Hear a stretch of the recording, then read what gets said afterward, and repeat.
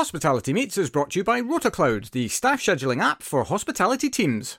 RotaCloud lets you create and share rotas, record attendance, and manage your team's annual leave, all in less time than it takes to make a brew. It can also make life easier for your staff, allowing them to check their rotas, request holiday, and even pick up extra shifts, all through the RotaCloud mobile app.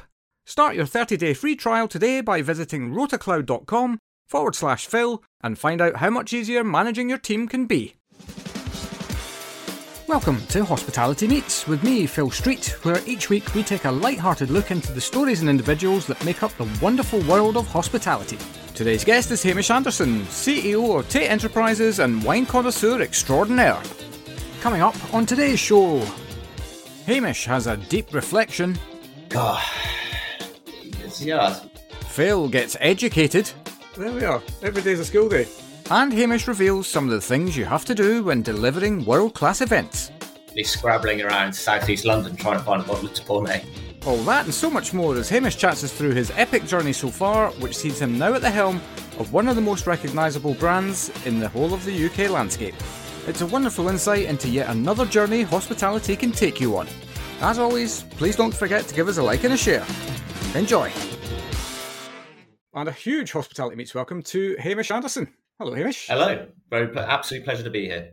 Good. How are you today on this wonderful Monday morning? I'm very well, actually. It feels like spring's in the air over the last weekend. The sun's out. It's all very good at the moment. We've got a couple of great shows just launched here at Tate. So I quite like this time of year. It sort of feels like things are positive and moving forward. Not that January's not positive, but it's always a tough month for hospitality in general, January.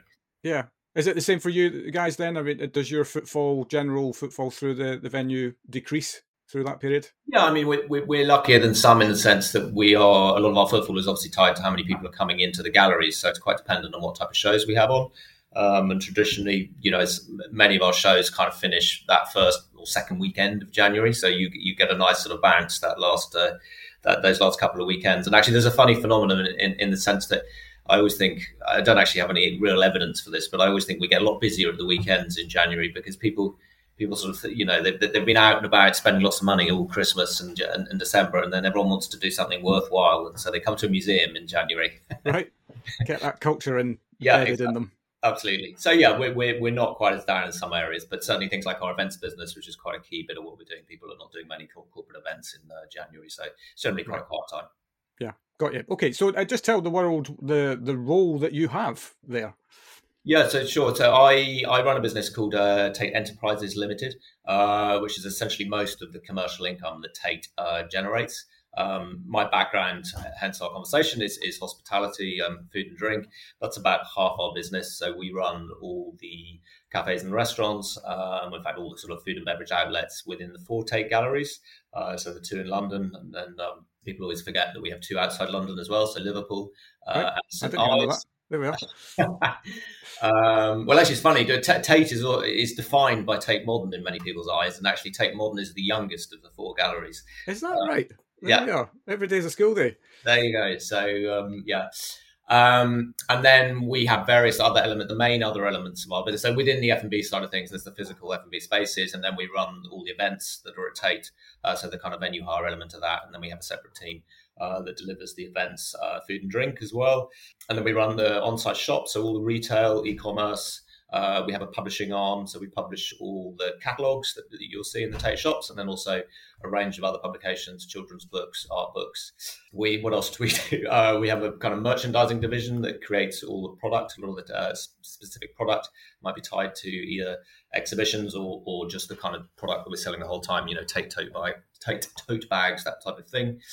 We have a licensing business, so image licensing and product licensing. And then the last thing we do is we have a coffee roasting business as well. So at Tate Britain, we have a coffee. We roast our own coffee. I think I've encompassed everything. By God. So, yeah, I mean, I'm not sure I'd fully contemplated what enterprises might actually cover. But, I mean, God, you've got a lot of enterprise going on. Yeah, absolutely. I mean, that kind of portfolio is fairly normal for a kind of a large cultural institution like Tate. The bit that's really unusual is the food and drink side of things. As you'll know, most major institutions contract out their catering. And Tate has always taken the decision to do that itself, whereas the other side of things, the publishing and the e-commerce. Not everyone does it the same way, but that kind of model is fairly normal within the broader kind of institutions that you would compare with to Tate too. Right, got you. Okay, so well, I mean, obviously there was a bit of a journey. You didn't wake up one morning and you were doing this job. So Yeah. take us all the way back to the beginning of your career. How did you get into hospitality in the first place?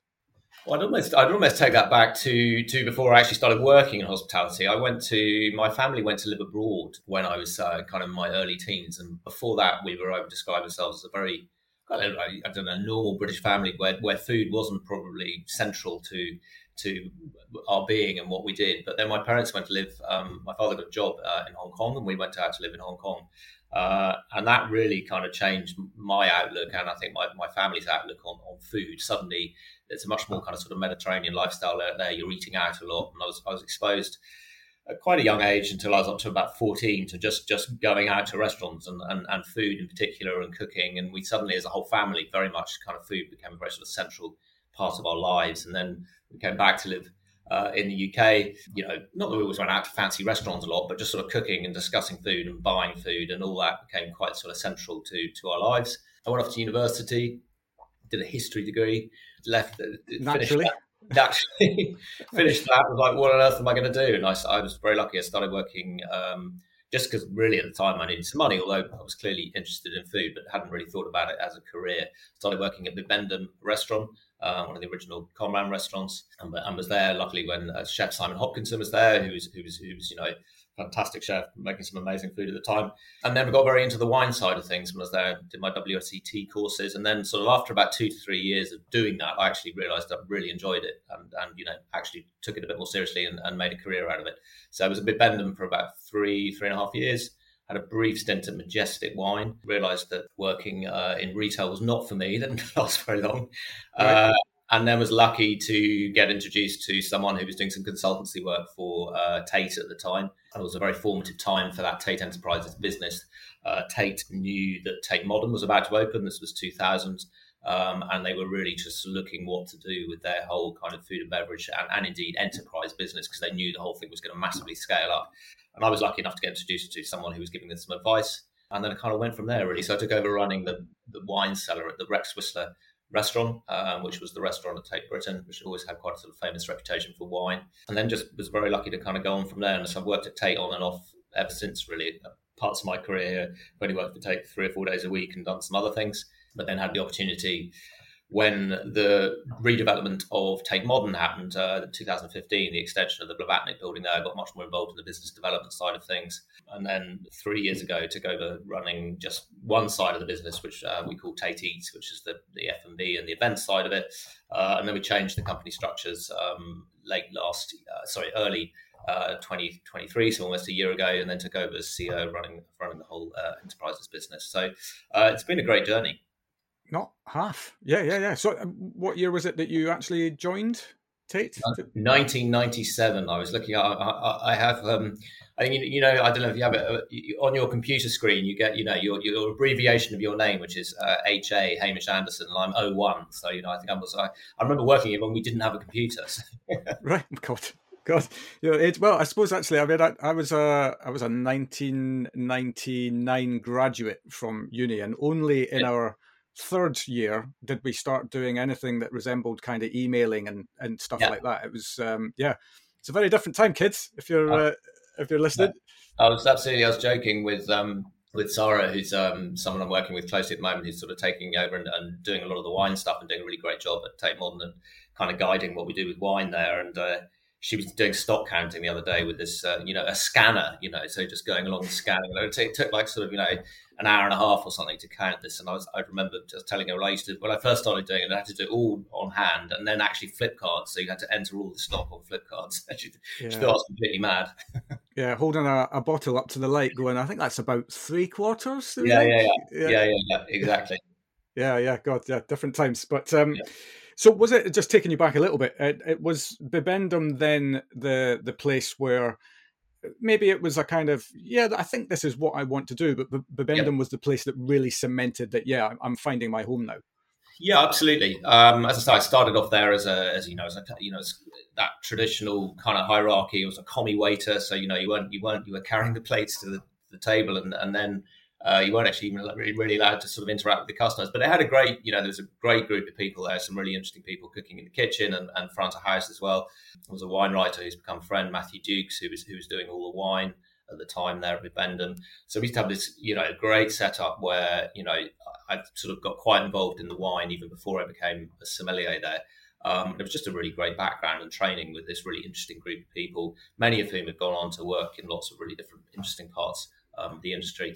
But it was, it wasn't a sort of light bulb moment, but yes, it sort of slowly dawned on me that this, one, I could make a career out of it because, as you know, it was a much less structured industry then. I think we're getting much better as an industry now in providing that structure and that kind of framework to give, so that when younger people come into the industry, they can see a pathway through. Yeah. But then it was. I mean, if I'm honest, people were like, oh, you're working in a restaurant. And it was like, and there weren't many people who I was working with who had actively decided they were many of them a little bit like me, and who sort of decided that they'd ended up working there, and that's where they'd ended up being. So yeah, it was definitely very much that. It was great food, interesting wine, interesting people, and it was a lot of fun, a lot of camaraderie. I mean, it was hard work. We were open late in the evenings, but yeah, I really, really enjoyed it, and that went on from there. Yeah, I mean, I know we talk a lot about, or well, maybe we don't talk a lot about this, but the world talks a lot about the fact that this industry is long hours and la la la. But I've always been a great advocate that actually long hours in themselves are not a problem, as long as you've got a great place to work and that you care about the work that you do, because then it doesn't really feel like it's work. No, absolutely, and I think that.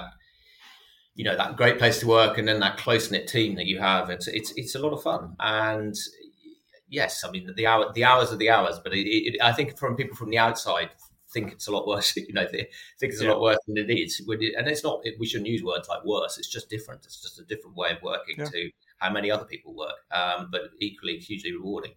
Yeah. Without question, and I think equally, pretty much any industry that is at the top of its game is going to put the hours in to make it happen. Yeah, absolutely. I couldn't agree more. I mean, we're lucky within our business now, and it's actually, I find it quite, it's been an interesting few years. I mean, I'm sure you've talked about it on this program, but the problems we've had as an industry in terms of recruitment over the last few years, and we've always been, because primarily we are a daytime business. I mean, we do obviously operate in the evening. We have lots of events in the evening. Historically, Tate Modern was open Friday and Saturday night. Sadly, not yet post-COVID, but we hope to change that soon. But actually, I find it really interesting certainly the last 18 months, looking at the type of people we're now recruiting, because there are people who, we're able to offer slightly less evenings, and so I don't know, I suppose we're getting a different type of person coming to work for us now, perhaps, than we were sort of 4 or 5 years ago. People who want to stay in the industry, but certainly want to have or perceive to have a slightly better work-life balance. Yeah, and there's nothing wrong with that. I think that's a good step. A good step forward. It's part of the evolution of anything, I suppose, is that you have to evolve to what's going on around you, right? We can't spend our lives as an industry asking everybody to mold themselves to us. No. We've got to mold ourselves to the workforce. No, absolutely. I'd agree. To a certain extent. There's got to be a little bit. There's always a balance. Yeah, absolutely. So let's take you back to the beginning of your life at Tate in 1997. Yeah. So what was your first job? Just remind us. So I was so there's a restaurant, which is, again, not open now, post-COVID. There's a restaurant called the Rex Whistler restaurant. So it was the main restaurant at Tate Britain, which had actually been a restaurant. It started off like as a tea room, actually, and then became a restaurant in the 60s. And right from the 60s onwards, always had this incredible collection of wine. Because they used to buy wine en primeur and cellar it. So I was really lucky. I took over running this ridiculously amazing wine cellar in my kind of mid-20s. But one of my first jobs actually was to try and get rid of a lot of the wine, because it was just one of these classic, quite sort of old school, institutionalized places that just been kind of buying wine for years and years and years and had far too much wine. They were buying wine on the basis of when people still used to drink a bottle and a half of wine at lunchtime. Right. And I hadn't quite worked out that people weren't actually doing that anymore. So yeah, I took over actually initially just on a 6-month contract to help kind of get the cellar in a bit of better order and redo the wine list and do some staff training. So I was the sommelier there for I think 4 years. And then I took on a much broader role when Tate Modern opened in 2000. So at that point, I started looking after purchasing and running anything you drank within the business, including tea and coffee, which still is around 45% of our turnover in terms of the eats business. And so then I was still working on the floor then, but still had this kind of sort of broader, interesting buying role. And then I was also extraordinarily lucky at that time.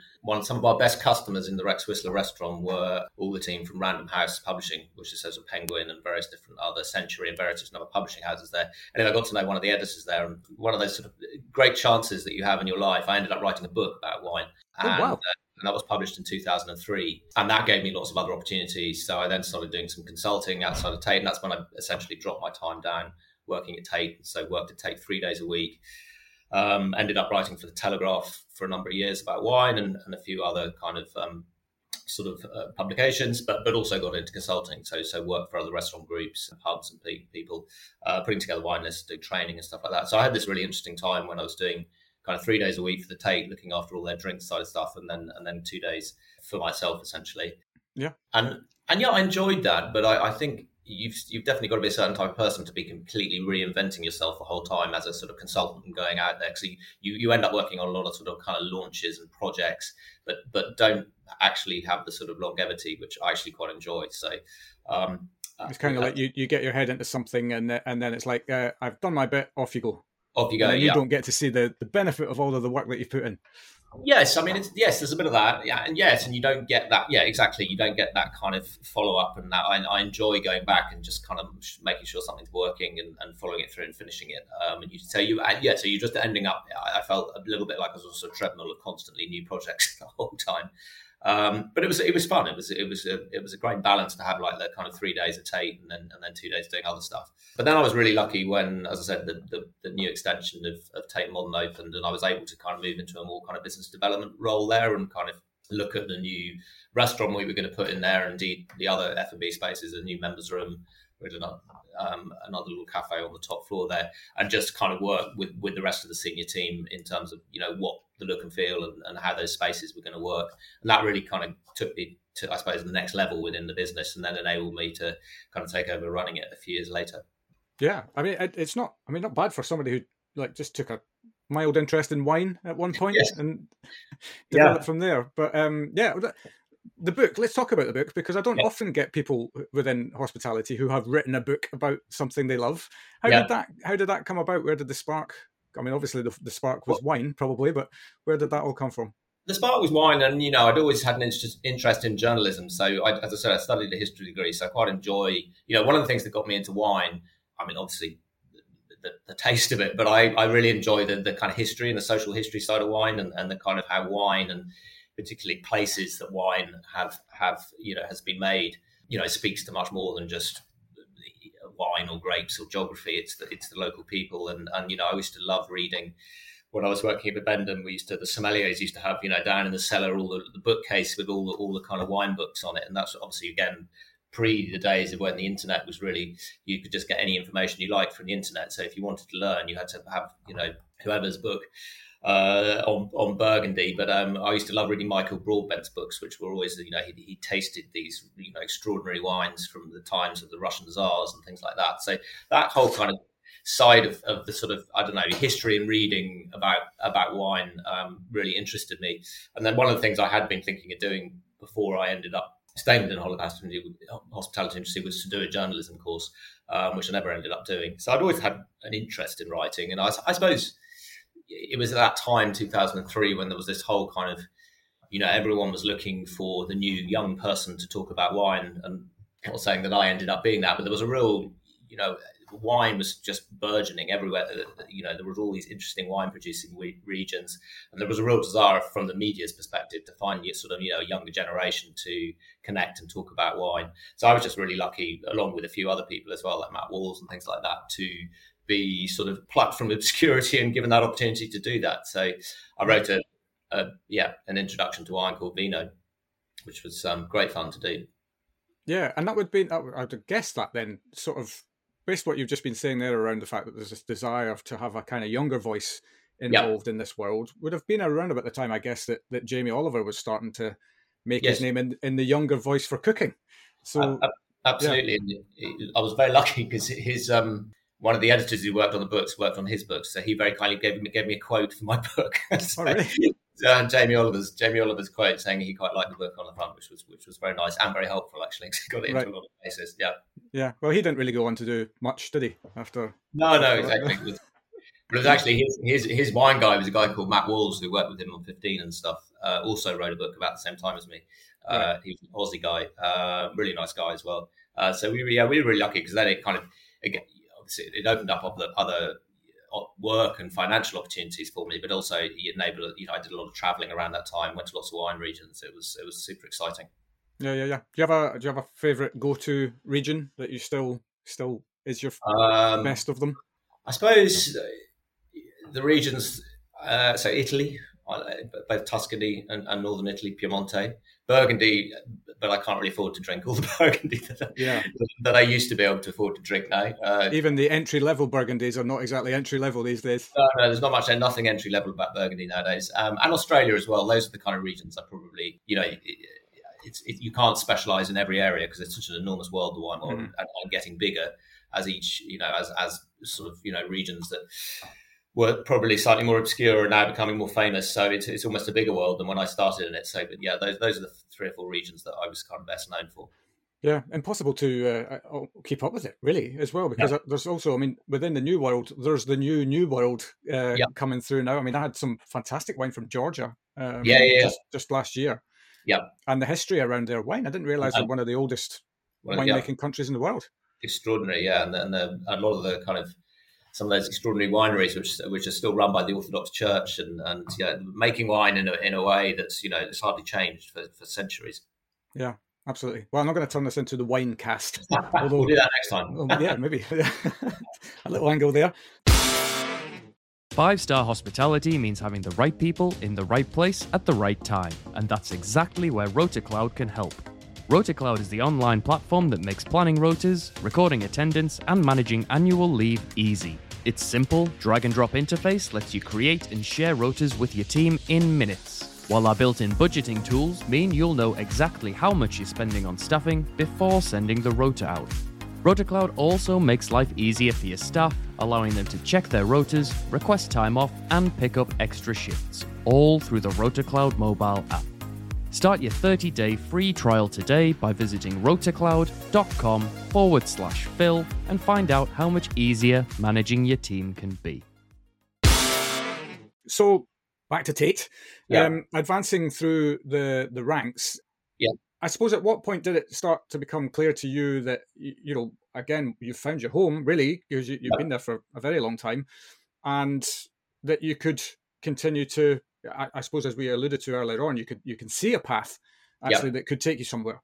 Well, I think there's a bit, particularly as you move up through the ranks, whether it's a manager or general manager or not. Very lucky now as the CEO. I suppose part of it's that confidence things and feeling that you have the ability to do that, and B, lead a team of people, which gets obviously as you move up through the ranks increasingly bigger. But I've been extremely lucky at Tate because we've grown incrementally as a business over the years. Obviously we've had these big step changes when something like Tate Modern opened. Suddenly we went from being that to sort of almost turning over 3 times the amount within the space of a year. But post that, we've had these kind of small incremental gains, which has just enabled us to kind of grow steadily rather I think than having to take these massive jumps. And so I think that's really helped me as well, because it's enabled me to just sort of, as our business has gradually got busier, my role has gradually evolved within the business. And I think that's really helped me as a leader and a manager to sort of slowly adapt and change as I've gone along. I haven't had to massively change my team structure. We've just kind of, again, organically grown with the size of the business, which I think has been really beneficial. Yeah. One of the things I loved about on your notes that you've very kindly filled out ahead of time was, and I think you and I are very similar characters actually when it comes to this, is you talked about procrastination. Yes. But that's actually procrastination is a byproduct of thinkers, I think. Yeah. Do you think then, now being at the kind of the helm of such a wonderfully, actually quite a diverse business, really, in terms of what you've got to get your head into? Yeah. Do you think that suits that thinking type of person position? That's an interesting question. I Right. I think you're probably right. I think it probably does. I think I particularly over the last years, as I've taken on this new role, which is essentially just in sort of blunt terms, in terms of the income that I now look after, double the size of what I was doing previously. But having lots of different types of businesses, you do need to think about them all in a slightly different way, and you need time to think about them. There are some similarities with how a publishing house runs to actually how a restaurant runs. The nuts and bolts of it, of a P&L, are reasonably similar. But of course, the rest of what they're doing is completely different. So I think it's really important that you do have time to think about how your business is running and make considered decisions. You just need to make sure you make decisions and don't procrastinate too much. Well, yeah, there is that small detail. But, yeah, but then I suppose that's why, I think that type of personality, I think, lends itself to a role where you've got to wear lots of different hats, because you can give a considered opinion on stuff. Yes. And then you get the people who really know what they're doing to go and act out the ideas, basically.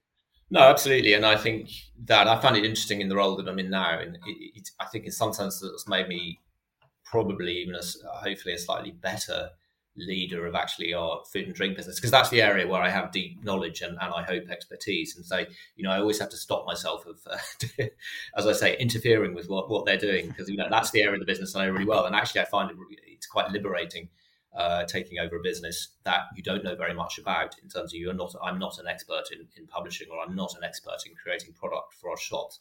But I think I can, I think that those teams that I'm now working with, I can bring things from what I've learned from my time in hospitality and bring it to their businesses and look at it from a slightly different perspective, without even getting involved in trying to tell them how to design something or what to publish, because that's their roles to get on with that. And that's kind of helped me I think actually just let the people who are good at running our restaurants and designing our menus just get on with it and do it, and just let me sit a bit more in the background. Yeah. Well, I suppose that's a good lesson for leadership anywhere, isn't it? Really, is that you're not the best at everything in the business, so let the people who are flourish. Yeah, we had a great so our kind of setup. Although we're a business called Tate Enterprises Limited. If you work for the Tate, you're essentially working for the government. So we're a separate business which has its own board, and the chair of our board until quite recently was James Timpson, from the Timpson, who runs the Timpson shoe shop. So really interesting business, and really great help to us when he was on our board. Anyway, I always remember when I took over running the whole thing, he gave me a really great piece of advice, which is, as a leader, you basically just need to concentrate on the top stuff and concentrate on the bottom stuff, i.e. you need to be on the ground, people need to see you, and go and have a cup of tea in your cafes and make sure that that's all working, and everything in the middle you just ignore and let everyone else get on with. And I didn't quite say it in those terms, but that was the implication, and I just found it a very useful thing. You just need to let people get on with it. Yeah, which can be it's a tricky step to take sometimes, especially if you care about something deeply. To step away from it a little bit is it can be a tricky one. No, absolutely, you're quite right, and particularly when it's very easy to do when things are going well, but it's much harder to do. Obviously there are times as a business leader when you need to get involved. If things are not going well, you need to act, and you need to get involved in the nitty-gritty of it again. But again, it is longer term, it is much easier and it is much better to let people within those senior positions work out their own problems and solve them, rather than jump in and do it for them. I mean, there are times when you have to do that, but again, it's just as you say, letting go sometimes is a good thing. Yeah, easier said than done sometimes as well. But do you think your time, however short it was in Majestic, is now helping you with your retail head? No. I didn't like it at all. No, I was there for maybe 5 months. I just spent the whole time. I was the van driver basically, so I used to drive around and deliver wine to everyone. Right. Although I think from a retail perspective, actually there are many. That's a bit of the business that actually is very, very transferable to what you're doing in a hospitality sense. Customer service is hugely important. Look and feel is hugely important, and again, the nuts and bolts of how the P&L work are again really quite similar, in the sense that labour is one of your main drivers and costs within the shop, as it is in the restaurant. You're looking to make a margin very similarly as we are on food and drink. So I actually feel that's something that I found reasonably easy to do.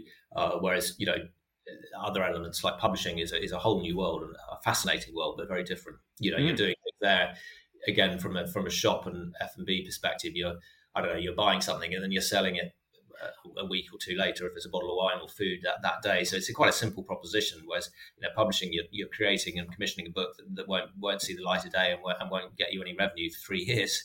Right. It's a really different thing. Yeah, I mean, I suppose, because from the outside looking in, I always just have this, I suppose, idea in my head that you're a big company. I have no idea what you turn over from a revenue perspective, but in terms of you have all of these different venues as well as the different revenue streams. Yeah. But it seems like, I mean, being the CEO of Tate Enterprises sounds like, correct me if I'm wrong, but it's actually quite an entrepreneurial role, because you can utilize that word enterprises in kind of pretty much any form that you wish it to take.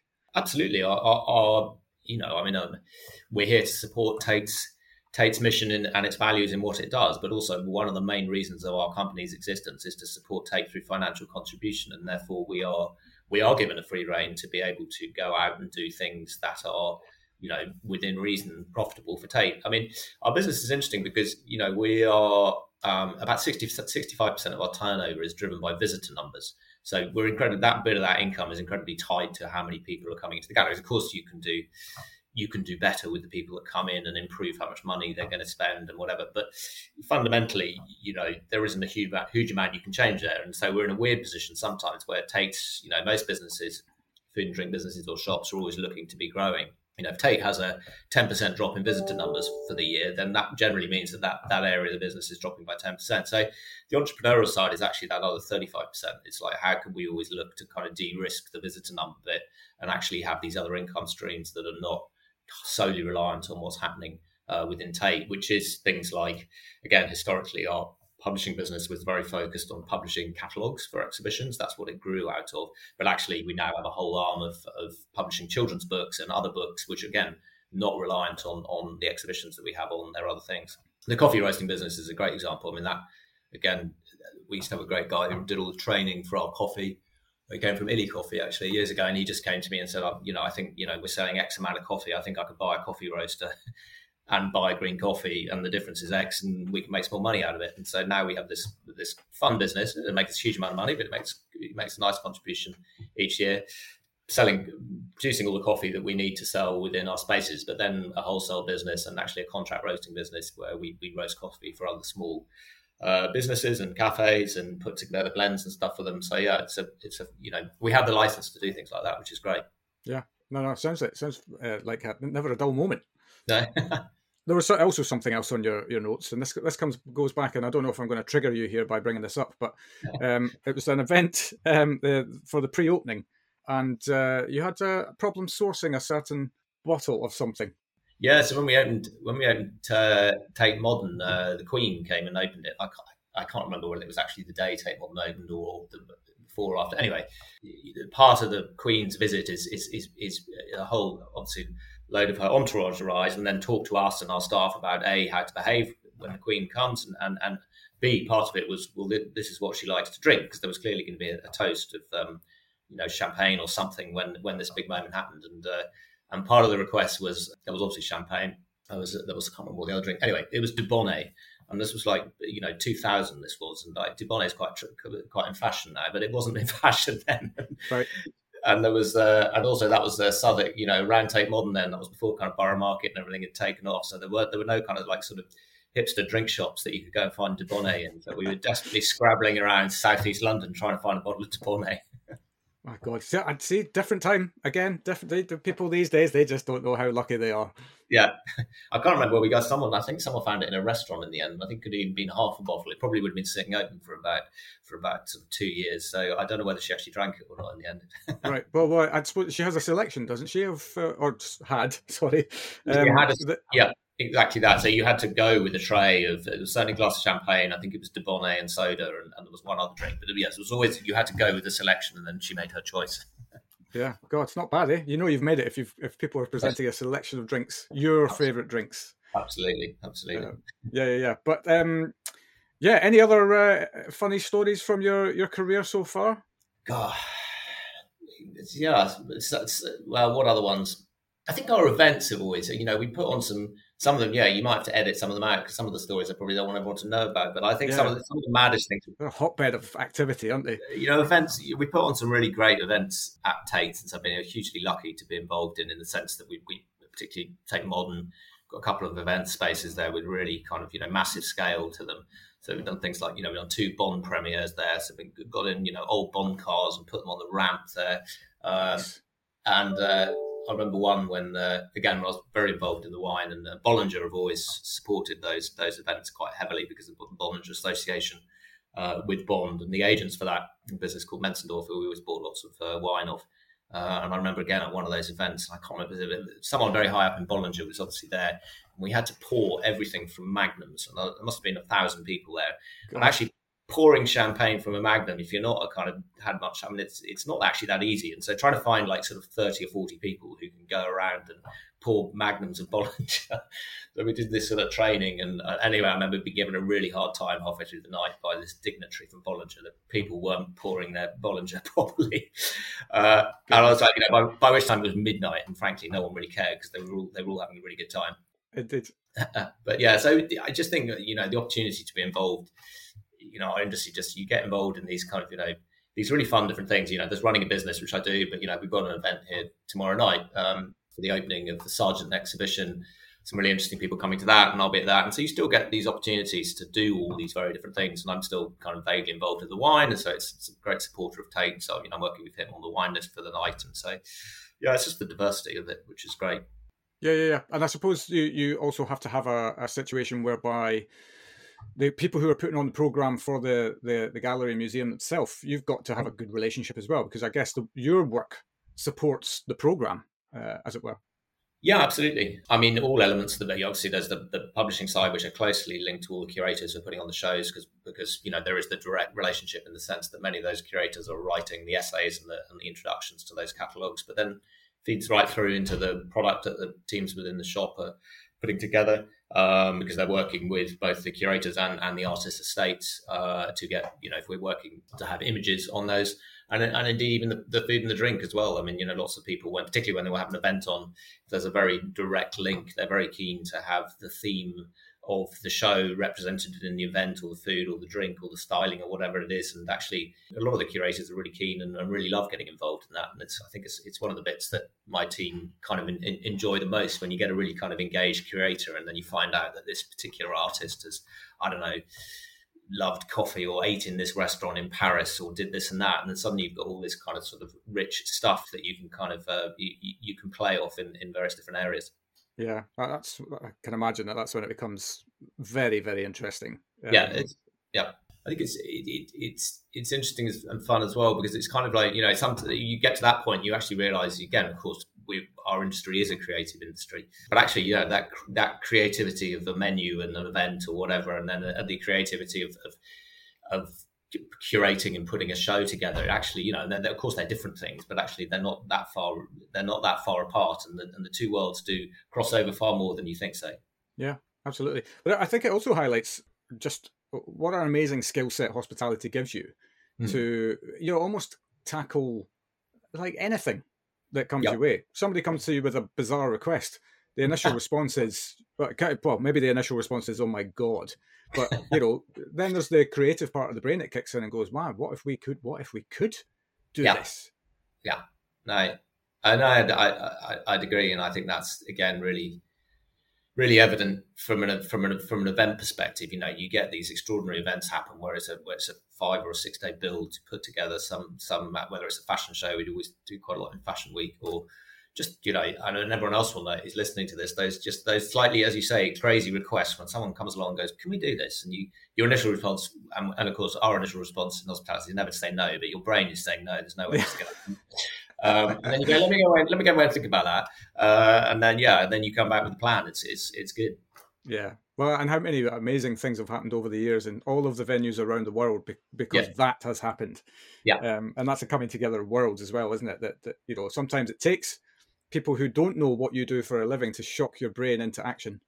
Yeah. No, that's a very good way of putting it. Yeah. Shock the brain into action. Yeah. Indeed. Yeah. Absolutely. So, well, what's next for Tate then? What does the future hold?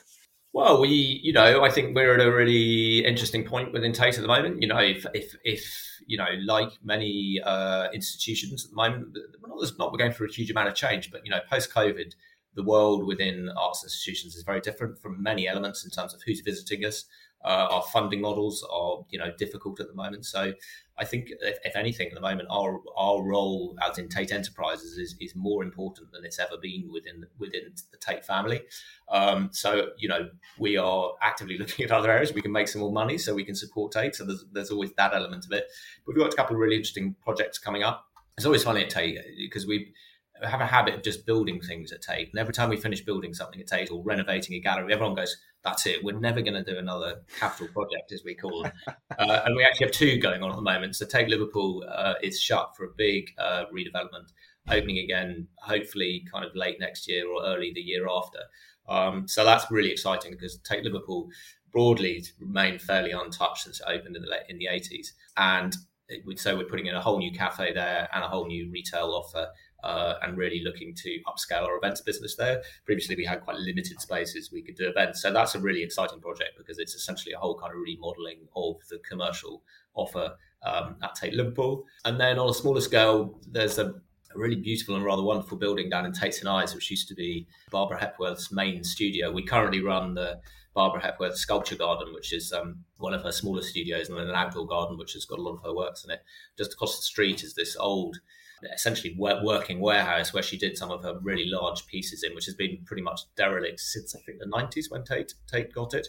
And so again, we're going through this big multi-million-pound development of that space, which will open in a couple of years' time, and putting a small little cafe and a retail offer in there. But again, it'll be quite a fun event space, and again, just working. So I mean, that's fantastic working with both capital project teams and architects to deliver both of those. And then I'm sure Tate will go, "We're never going to build anything ever again," and then they'll start again and finish that. So there's always something new to do here. Build a new gallery from scratch in the middle of nowhere or something like that. Yeah. I think so. There's always that is, again, I've been hugely lucky here. There's always been this continually evolving landscape at Tate, both in terms of growth in the kind of bluntest terms, in terms of income growth, but actually just the changing and the evolving and the morphing of the offer. I think although I've been here a long time, you need to, particularly with your physical spaces, cafes, restaurants, shops, you need to be continually moving them forward and changing them. Otherwise, you suddenly realise that what you did 10 years ago is not relevant to what you're doing today. So I think that innovation is very important. Yeah, I mean, I know that you'll have, in principle, at least you've got a captive audience to some extent when they're in there anyway. But nevertheless, the competition out there on, probably just around the corner is high, right? So you've got to be on it. Yeah, absolutely. I mean, it's our kind of key things that we track are our conversion rates, and how many people come into the gallery and how many of those then come and spend money with us. And it varies greatly between each gallery, and Tate Modern is the lowest primarily for exactly that reason, because there is there's an extraordinary amount of competition. You come out of either one of the tubes or the areas that you want to get to Tate Modern, and you're going to pass 5 or 6 well-known brands that everyone knows. So we need to really make sure we're on it. Because actually, in many cases, people, I know in some senses, they come to us, they walk into a gallery and they actually come with a negative view of what they think, institution or museum catering is going to be. And it's our job to actually, change that view quickly so they come and spend some money with us. Right. Yeah. Well, I mean, what a fascinating job you have from the outside looking in. Yeah. I'm sure there are days where you want to tear your hair out as well, but that's the same of any job around the world. Yeah. But I mean, just to kind of finish on then, I mean, you've had a cracking career so far. Yeah. What advice would you give to anybody listening to this as to why they should come into hospitality and have a career here? Well, I don't know, I would hope that there is, and in fact, I know that there is still the opportunity to take the kind of career path that I have taken within the industry, in the sense that you can come into this industry, you can move through it, I think, really quite quickly if you work hard and you have the right attitude.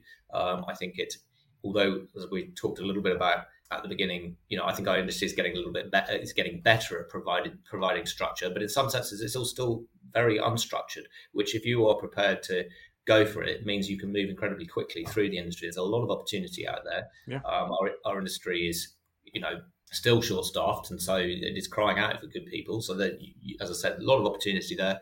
And I'd say if you like that diversity, I mean, a lot of friends of mine have what I call much more desk-based 9 to 5 jobs, and they all look in envy at what I do, because not only am I running an interesting business, but I mean, we're sat here, I'm sitting at this desk talking to you, but I don't sit at the desk all day. I still am wandering around our cafes, restaurants and shops, and having meetings and having lunch with someone and going to a tasting.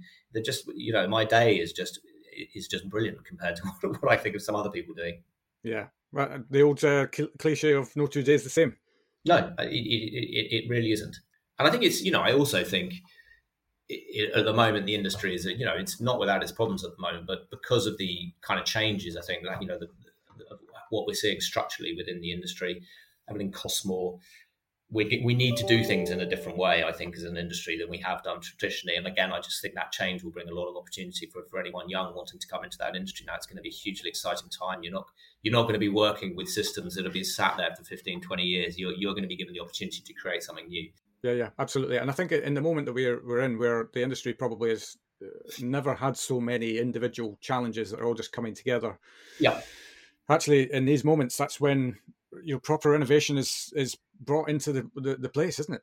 I couldn't agree more. It's exactly that. Even if you're working for a larger company, I think the opportunity to innovate will be there that it probably wouldn't have been 10 years ago, because people don't want to try new things when how they're doing is kind of doing okay or average or working. As long as you're making the money, it's fine. Whereas now, just there will be change, and there's, as you say, lots of opportunity to influence that for anyone coming into the industry. Yeah, people hate change, don't they? Really? Yes. Some people do, some people don't. And again, I think going back to the attitude of our industry, it's that kind of can-do thing. I think as an industry, it's ingrained. Change is ingrained in us far more than it is in some other industries. We're good at it. Someone rings you up and says, "Can we have this event next week? This is what needs to happen." It happens. Yeah, and then initially your brain goes no, but yes. Yeah, exactly. Yeah. Brilliant. Thank you so much, Hamish. I much appreciate you coming on and sharing your story so far. Yeah. Lots to do yet, by the sounds of it. Absolutely. And wish you guys all the best with the next chapter of your journey. Brilliant. Thank you very much for having me. You're very welcome. Take care. Take care. Cheers. And there we have it. It was great to get some time with Hamish to get some insight into everything that goes on under the Tate Enterprises banner. What a wonderful business they have. My chat with Hamish is a great way to end Season 5, so I'm off now for a podcasting breather for a couple of months, but I'll be back in the summer with more amazing stories from the world of hospitality. So till then, thank you all so much for listening.